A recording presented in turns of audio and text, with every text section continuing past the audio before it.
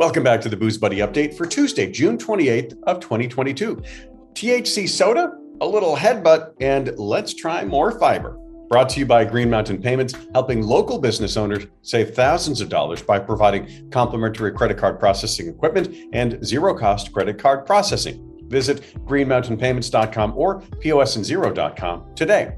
Well, THC soda is out now. The boutique brand Mary Jones Soda is trying something a bit different with THC and not putting it in a seltzer. Well, exactly. They have 4 soda flavors that are THC infused. There's berry lemonade and green apple. Yeah, sure sound a bit like seltzer flavors, but orange and cream and root beer definitely sound like soda. So we'll give them a break. It's still not legal anywhere in the States to mix alcohol and THC infusion. So this will have to do for now, or unless you're inspired by our next story today. And that is PBR Labs, not the beer side of the brand, has high hopes for the beverage, which is rolling out from west to east, including DTC or direct-to-consumer mail order options where available. And it was out as of last week. So check out more at the link in the show notes. And it's known by many names, probably better known as a Boilermaker, but one of the best I found was a little headbutt. Though I don't know how to pronounce the Swedish word, I do love the sentiment.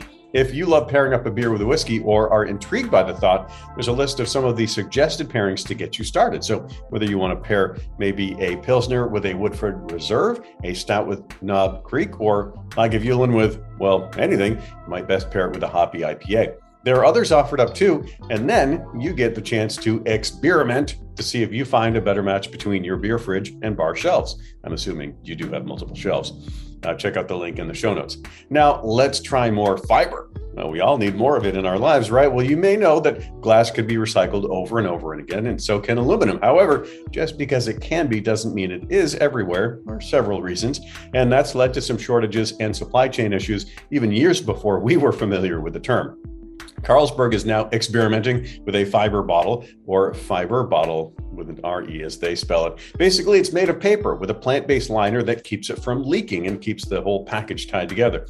The entire package can be recycled, but will also break down on its own when exposed to the elements. We'll have to wait and see if it catches on and is shipped to other countries like the United States.